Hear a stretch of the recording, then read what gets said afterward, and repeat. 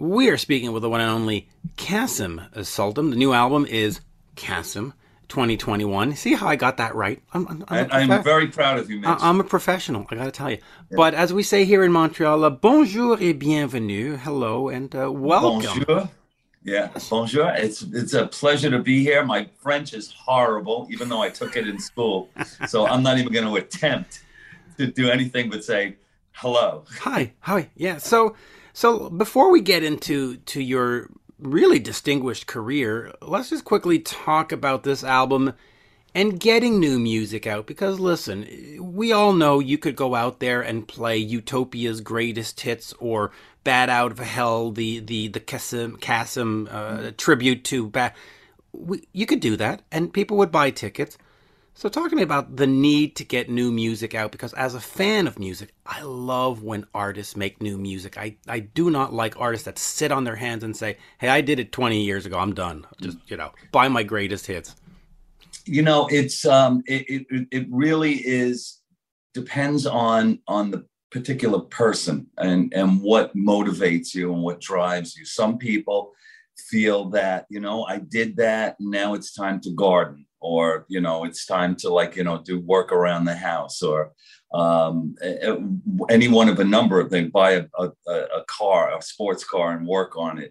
And there's nothing wrong with that. But for me, I need to be constantly creating new music, whether or not I chose to put it out, or if it's just for me. That's kind of besides the fact. But I firmly believe that I was put on this planet to create music, and that's what makes me that's my happy place.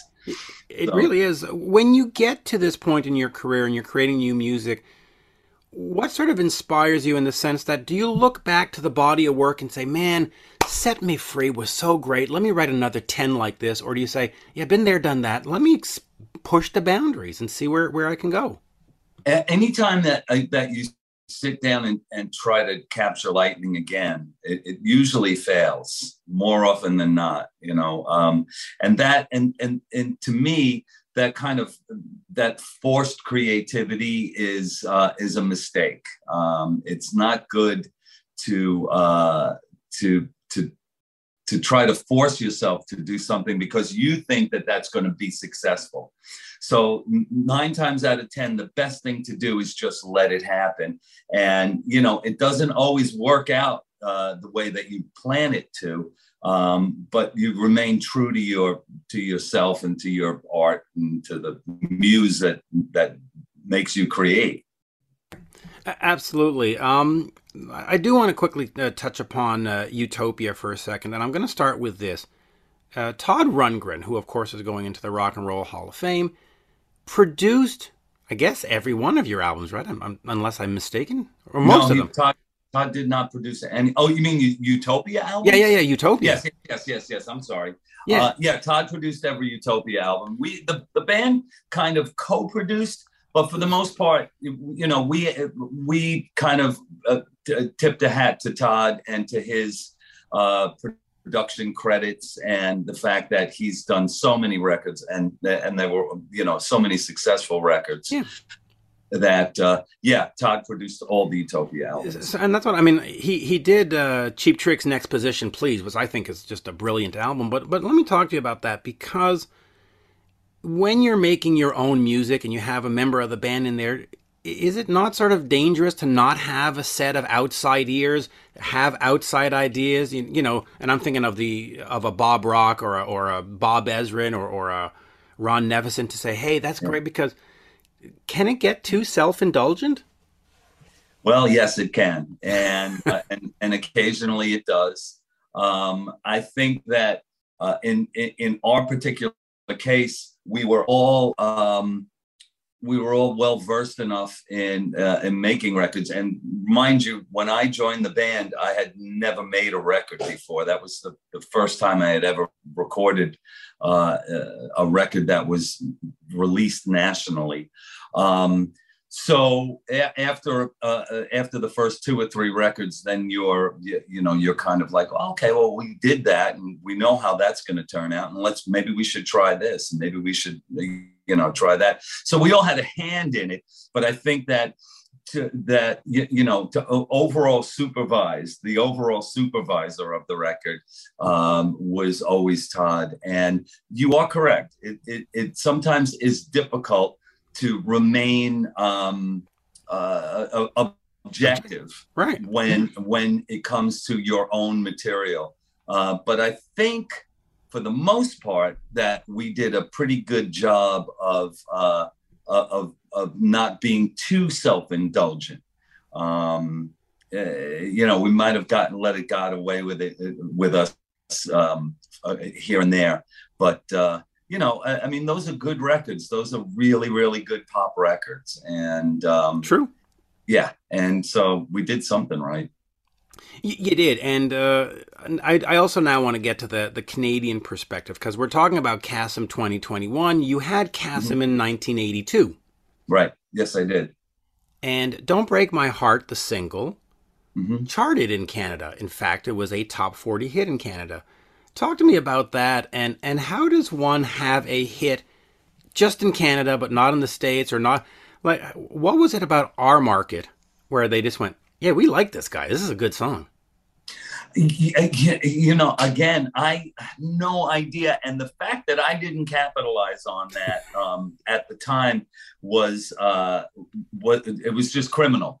But that was at that particular time, that song spoke to some radio guy up in Canada, and yeah, I had a top 40 hit on my solo record. The problem was that I started the record with Roy Thomas Baker. Yeah. Roy from who produced all the Cars records and Queen. Right. And about 6 weeks into working with Roy, the project just fell apart. Roy and I didn't see eye to eye on a number of levels, and Roy dropped out. Right. And I had already spent about $100,000 in terms of Roy's fee and the studio and musicians and incidental stuff here and there.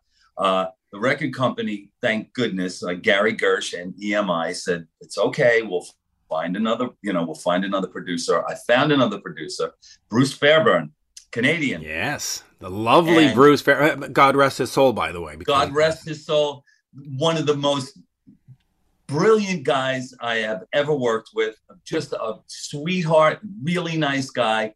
Took a bus from the Staten Island ferry to my house on Staten Island to work on tunes for the new record, because we had to start from scratch.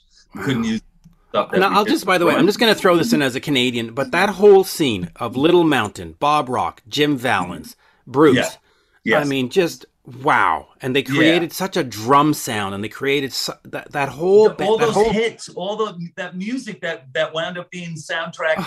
There's so many lines. Aerosmith, Bon Jovi. I mean, just They gave me the 80s.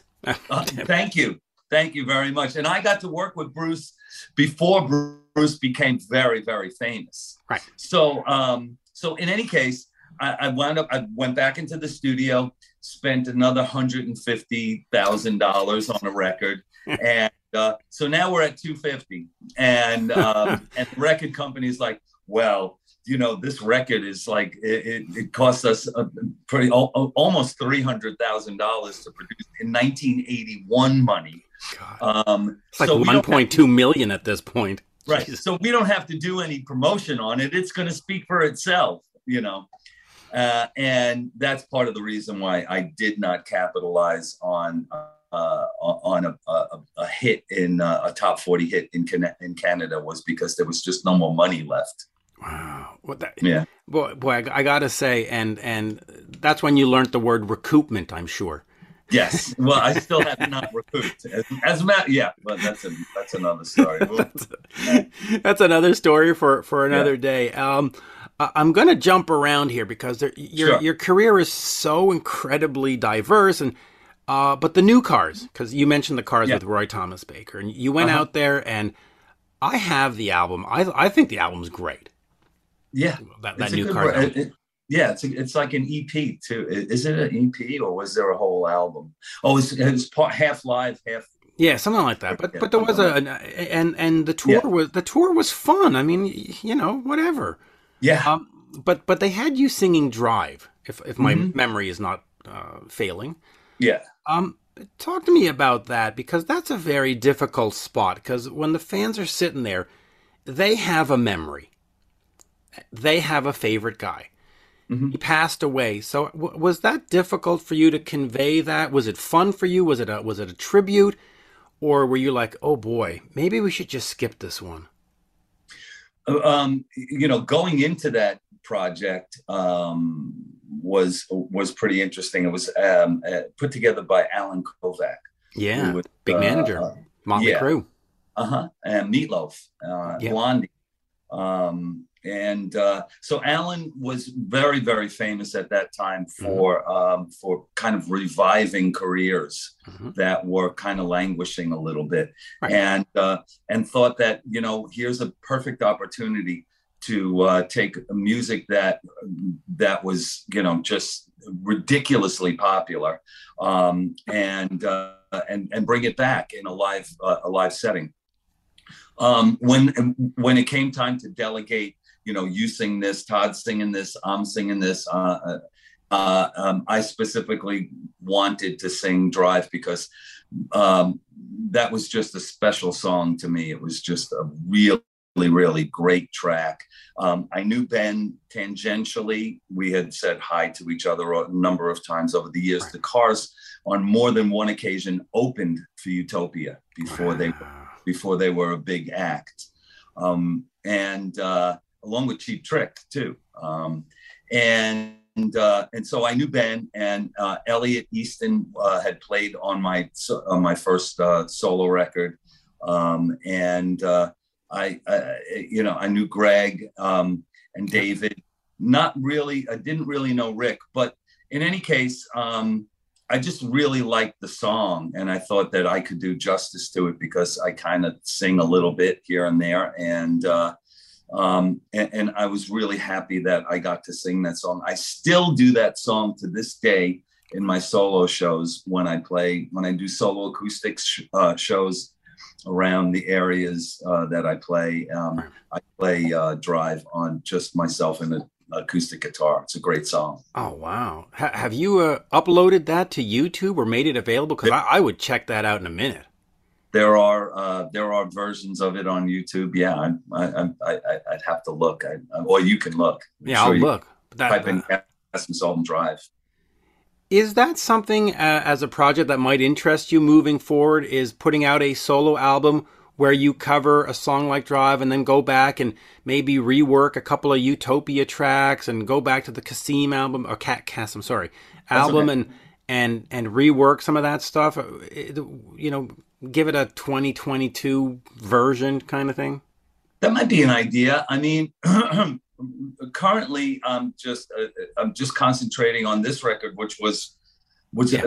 a departure in many ways for me. I don't think that had I been left to my own devices, I would have made a record like this. It was only because I worked with Phil Thornalley as a producer. Phil produced the entire record that I wound up with the record that was released. Right. I think it would be markedly different if I had done it all by myself, which I'm used to doing Right. everything by myself. Working with a producer, it's more there's a little bit more of a sense of urgency because you're with someone in the studio and they're like, and you say, I can do that much better, and they're like, no, it's fine, let's Fine. move on, Right. we've got that, let's go. Okay, I might still be working on the record if it was by myself. So yeah, and it's just nice to have someone to bounce ideas off of it, not to just, you Right. know. And that's what I meant before about being too self-indulgent when you're producing yourself, is that you get caught up in, I can do better, I can be perfect, I Yeah, can. Whereas every so often you just need a producer to go, no, you caught the vibe. Just forget exactly. perfect vibe. One of the most brilliant comments that I've ever gotten. I've done a lot of work with Jim Steinman, another person, God rest his soul. Yep. And Jim said one of the most poignant things he had ever said to me was, you know, Kasim, I remember asking him, you know, do you want me to play it like this, or do you want me to play it like that? He's like, I really can't tell you. He said the whole thing about making a decision is the death of all possibilities. True. That's true. So So, in fact, let me ask you about that. On this new album and albums in general, what are you more concerned with? Catching a vibe and having sort of that perfection in the imperfection? Or are you more like, I need the auto tune, I need the Pro Tools, it's got to be perfect, it's got to be linear, it's got to be. I absolutely hate autotune, and I Right. will, you know, go out of my way to tell producers, do not put autotune on my vocal. Right. Now, can it be used as an effect Sure. occasionally? Absolutely, for sure. But I think it just takes a human element out of, you know, there's something about imperfection that is perfect. Right. Do you know what I mean? Yeah, absolutely. Yeah. Listen, go back to the early Black Sabbath or any, and they're you know, or Rolling Stones with Charlie Watt. He'll start at a certain beat, and by the end of the song, he's like 5 times faster, and you go, Yeah. oh my Yeah. God. And Absolutely. and now a producer would run that through a machine and say, don't worry, we'll correct. And it's just like, no, that's. Yeah. Yeah, you know, it's there are certain advantages that we have working with computers and you know, making music with computers Yes. that we never had before. But there are also, it takes, you know, it does take some of the human element out of it, and for me, the kind of music that I do depends on imperfection. So, you know, I'd rather it be imperfect. Yeah, you need to keep that human element. And yes, you know, cutting tape with a razor blade and it's horrible. Thank God for Pro Tools and flying Yeah. sections in. But man, if you take those early Sabbath or Stones things and you start correcting them, pitch correcting them, and they would just sound like They cardboard. would sound horrible. I guarantee it. We both know that they would not have the same impact that they do now. Even Led Zeppelin records, or Yes. you know, Any or band from the 60s or any 70s. band, any Elvis, Rolling anybody. Stones, Beatles, anybody, you name it. You know, you start correcting those things, and all of a sudden the life is just sucked right out The of it. whole swagger is gone. Yeah, Just gone. yeah, yeah. Speaking of old bands and bands from the 60s, the Beatles, you did an album called Deface the Music, which sort of played on Beatles songs. Talk to me about that concept, because it's, you know, when you listen to it, you can hear the influence, but you're not doing a covers album by any means. It's a interesting yet strange album at the same time, so it's like it's like a masterpiece. Right? Well, thanks. That's an interesting way to put it. And the funny thing about that record is we had done a record prior to that one. It was called Adventures in Utopia. Totally, yeah.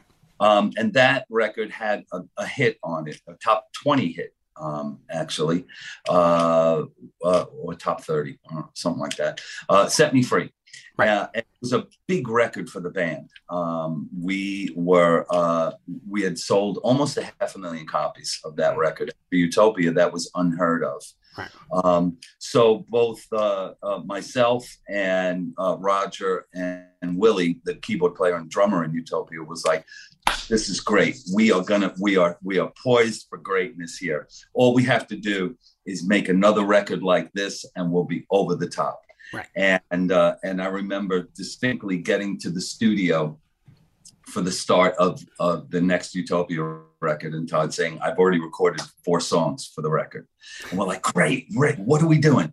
We're doing a Beatles record. What do you mean we're doing a Beatles? Well, what we're going to do is we're going to take all our favorite Beatles songs and rewrite them. And we're like, what? And he's like, yeah, it'll be great. Don't, and we're going to record it like live too. We're not going to do hardly any overdubs. And myself and the two other guys were like, is this really a good idea? Is this what we should be doing? Didn't matter. Todd was, hell-bent on doing this kind of a record. And unfortunately, right when the record was released, John Lennon was, or Shot. just prior, yeah, he was assassinated. So the last thing that anyone wanted to hear was a Beatle parody record. But it was a good record, and there were good songs on it, and we did have a good time making the record. And do I regret making that record? Absolutely not. Right. And I love Todd for the fact that he specifically said, we are not going to make the same record twice. We're just not going to do that. That's not what we do. I did want to quickly ask you about the context at the time, because Double Fantasy comes out. This album comes out like in early fall, and then in the winter, John gets shot. Was that sort of strange and disappointing in the sense that here you've paid tribute to somebody that you love because you've been in a Beatles tribute band, yeah, and then I mean it just must have been completely bizarre in your own head at the time, just going, wow, Double Fantasy's out. He's got singles on the radio. We're gonna have our album, and it just ends before Christmas. Actually, on my birthday. Oh wow! And I was about 3 blocks away. I'm having dinner with Roy Thomas Baker. Wow. Yeah, and it was devastating. By the way, that gave me chills. Yeah. Yeah, me too. It was an absolutely devastating event, and completely just so unnecessary. But I don't know that I put 2 and 2 together at the time and said, this is the worst thing that could happen for a record that we're about to release. I think that and I'm not insinuating that there was any no. I know that, but I even think that just to this day, the impact of losing somebody like that, who was just such an amazing person who did really, really good things with his celebrity. He really, really did. He wasn't the kind of he wasn't a Kardashian. Right. Not that there's anything wrong with that, but it wasn't like he wasn't famous for doing nothing. He was famous for doing something, and his whole take on, I grew up, I was a Paul McCartney fan when I was a kid. I wanted to be Paul. I wanted to be Paul McCartney. And it wasn't until I was in my 30s and 40s that I was like, who was the real guy in that band? It's John. That he was the guy. He was the real guy. And unfortunately, I never met George, but I have met and said hi to all 3. Ringo, I've worked with Ringo. I had a nice conversation with Paul a couple of times, and I met John on 72nd Street while he was window shopping with Yoko when I was 17 years old. Wow. Wow, that's kind of exciting. So then to quickly talk about that in terms of the Beatles' influence, are you one of these that have that story? I saw them on Ed Sullivan and said, I want to do that, and here we are in 2021 going. That's exactly that's the story. My dad brought the single home 2 weeks before, and I remember sitting in my kitchen on the kitchen floor with the Victrola and putting the single on that on the record player, and like these guys were aliens. I don't know where they come from. They're not from this planet. And then 2 weeks later, they're on Ed Sullivan, and when I saw them on Ed Sullivan, I said, "That's what I'll be doing for the rest of my life. That's what I'm going to do." So let me ask you: since your dad brought the single home, he obviously liked music. Did he encourage you and say, here's a bass or here's a guitar, here's a drum, go for it?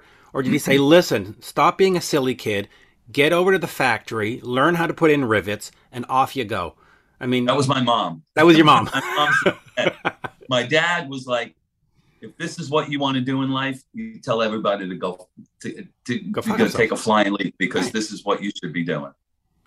That's amazing, because, most musicians that I talk to, it is a parent that was encouraging, that said, yeah, go be you and we'll figure it out.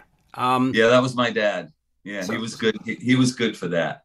So how important was that? And also, as you get into Utopia and you do this other stuff, was he there? Was he involved in the business? Did he forward money? How far did the support go? I mean, was he one of these guys with a backstage pass at every gig going, that's my son? We played Radio City Music Hall. Right. We did 2 nights at Radio City Music Hall, Utopia, by ourselves. There was no opener. We played by ourselves at Radio City Music Hall. My dad came, I think, the first night and fell asleep in the audience. He was asleep in his seat because he had worked the whole day. He didn't care. It wasn't a review. It was just that he worked all day. Right. Yeah, no, exactly. But he didn't care about the celebrity. He didn't care that his son was, successful or making records or, traveling around the world. He cared that his son was doing what his son loves to do and that he helped. Wow. That's all that mattered to him. And here you are in 2021 still doing it. I mean, it's like an ode to your father every time you step on that stage. It's brilliant. I miss him. He's been gone for about 24 years now, I think.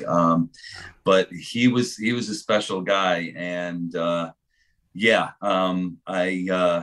if he hadn't encouraged me, it might have been a much different journey for me. Much different journey. Well, in fact, here, since you mentioned Journey, I interviewed Steve Perry in 2004. Big fan. And I said to Steve, Steve, why aren't you out there touring? Why aren't you singing songs and making albums? I mean, why are you sort of retired? This is 2004. And he looked at me and he said, Mitch, my mom and my dad have passed away. I have no reason to get on stage because I know they will never hear me again. Aw, that's... It was just like, wow. Yeah. But for me, I can understand what he says. My mom's 91. Wow. And my dad too, by the way. That's great. And, and she's drinking the Kool-Aid. She loves that. The fans love her, and she loves coming to see me at show. That's great. But even if if and when, of course, she goes, I don't know that I would stop, because a parent, it's like I do what I do for me, but also because I bring some joy to a few people. And that's what's most important to me. Yeah, it is. And before we wrap up, just quickly, working with Meatloaf and the success that had. I mean, how unexpected was that? Or did you just listen to the album and that you played on and just went, yeah, this is the real deal here? No, I thought the opposite. Actually, we did that record. We rehearsed the record for 2 weeks. There was 4 people in the room. It was besides Jim and me, there was myself, Todd on guitar, Max Weinberg on drums, and Roy on keyboards. And we recorded that record in 2 weeks, the basic for Bat Out of Hell. When I finished my part, after I did some background vocals on the record as well. When I was done, I was convinced I would never hear that record again. I will never hear this music again. I did it. It was good. It had a good time. I got to work with Roy Bittan, who was an amazing keyboard player. And then about a year and a half later, I was driving in my car up to Woodstock to start a Utopia tour, a Utopia record or something like that. And I'm listening to the radio, and I heard something vaguely familiar on WNEW FM in New York, and I'm like, where have I heard that song before? Oh, right, that's the record that I did a year and a half ago with Todd and Roy Bittan. That's great. Those guys got this song on the radio. How cool is that? 52 million, 46 million records later. It's still one of the biggest records of all time. What's amazing about it is that pretty much all of Utopia played on it. I'm just looking at you. Todd's on there. You're on there. Willie's on there. Mm-hmm. Yeah, and Roger plays on one song, I think. Yeah, so you've got the let's see, Roger Powell. It says he's played on 4 songs apparently, according to this. But yes, yeah, well, I played bass on that whole record, and so I'm very, very proud of that record. Yeah, it's an interesting record, and like when you hear it the first time, you go, "There's no way this is going to be big," and then of course you hear Dashboard Light and 2 out of 3, and you go, "Yeah, all right, I got it." Yeah, okay, I get it. Yeah. And then I'll wrap up on this for Utopia. How do you sort of sum up the career? I mean, in one hand, you know, you didn't get to that level of Metallica or U2 or Madonna or whatever. But on another level, plenty of records, great fan following, great, I don't want to say cult following because that sounds sort of diminutive, but, you know, people know the name, people respect the name. You've gone on to do great stuff. Todd's gone on to do great stuff. So how do you sort of sum up Utopia? I'll tell you, yeah, we weren't hugely successful as a like mass appeal or anything like that. But you're not a failure by any stretch of the imagination. No. Great band. But here's the thing about Utopia, and the thing that I hang my hat on. I went to see Ringo, the All-Star Band, and I took my kid with me. I took my son. And we went to some venue in Pennsylvania because they were close by New York. And I wanted to say hi to Mark Rivera, who's Ringo's saxophone player, and Greg Bissonette, the second drummer. And Lukather, Steve Lukather, who was playing guitar at the time. So I got there for the sound check. I was hanging out on stage, and I had my son with me on stage. And Steve came up, and I introduced him to my son. And Steve said to my son, he said, your dad's a kick-ass bass player. And so the point that I'm trying to make is that Utopia was a band that other musicians really enjoyed listening to.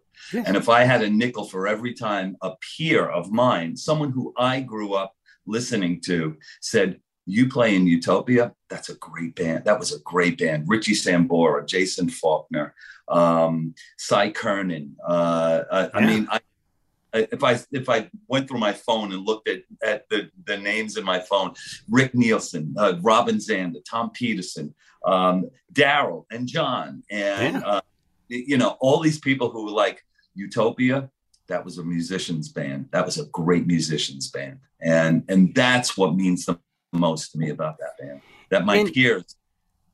I'm just gonna say, are you happy that you're a musician's band and that you didn't chase singles and you didn't be contrived and just say, we're gonna be a top 10 band and we're gonna go right, you know, we're gonna get Vinnie Poncia and or Desmond Child and we're gonna go right, I Was Made for Loving You, and be a Listen, would I like to be you know, would I like to have to choose between the Tesla X or the Ferrari? Yeah, I would like that, but I don't. So what I have to choose from is the acknowledgement of my musicianship by my peers, which is in the big picture more important. Yeah, it kind of is. And you did mention Richie Sambora. You played with Richie for a while, didn't you? I did.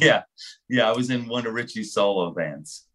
And just talk to me about that experience real quick, because I think, much like Steve Lukather, he is one of the most underrated guitarists. Underrated guitar players, just a brilliant guy. And I had such a good time working with Richie. I had such an amazing time, and I've worked with John too. But I've I had such a great time working with Richie that I sat down after a tour and wrote his mom a letter telling her what a wonderful son she raised. Wow. That's good. What did you do with John? I'm not. I played a couple of gigs with John.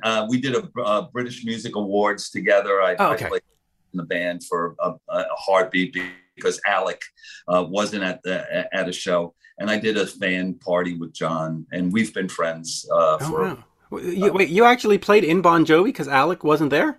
Yeah, we did the Brit Awards show. How did I miss that? I'm a huge Bon Jovi fan. Well, hey. 1995. It was myself and Brian May was in the band too. Oh wow! And I guess Huey McDonald wasn't available that night because Huey was not doing the live shows. Alec was still doing all the live shows. The live shows. Oh wow! Yeah. And look who they called. They go, "We'll get the guy from Utopia." Well, I just happened to be on the Concorde with them, and they were going to get somebody in England. And John said, "Are you going to?" Because I was at the Brit Awards with Meatloaf, right?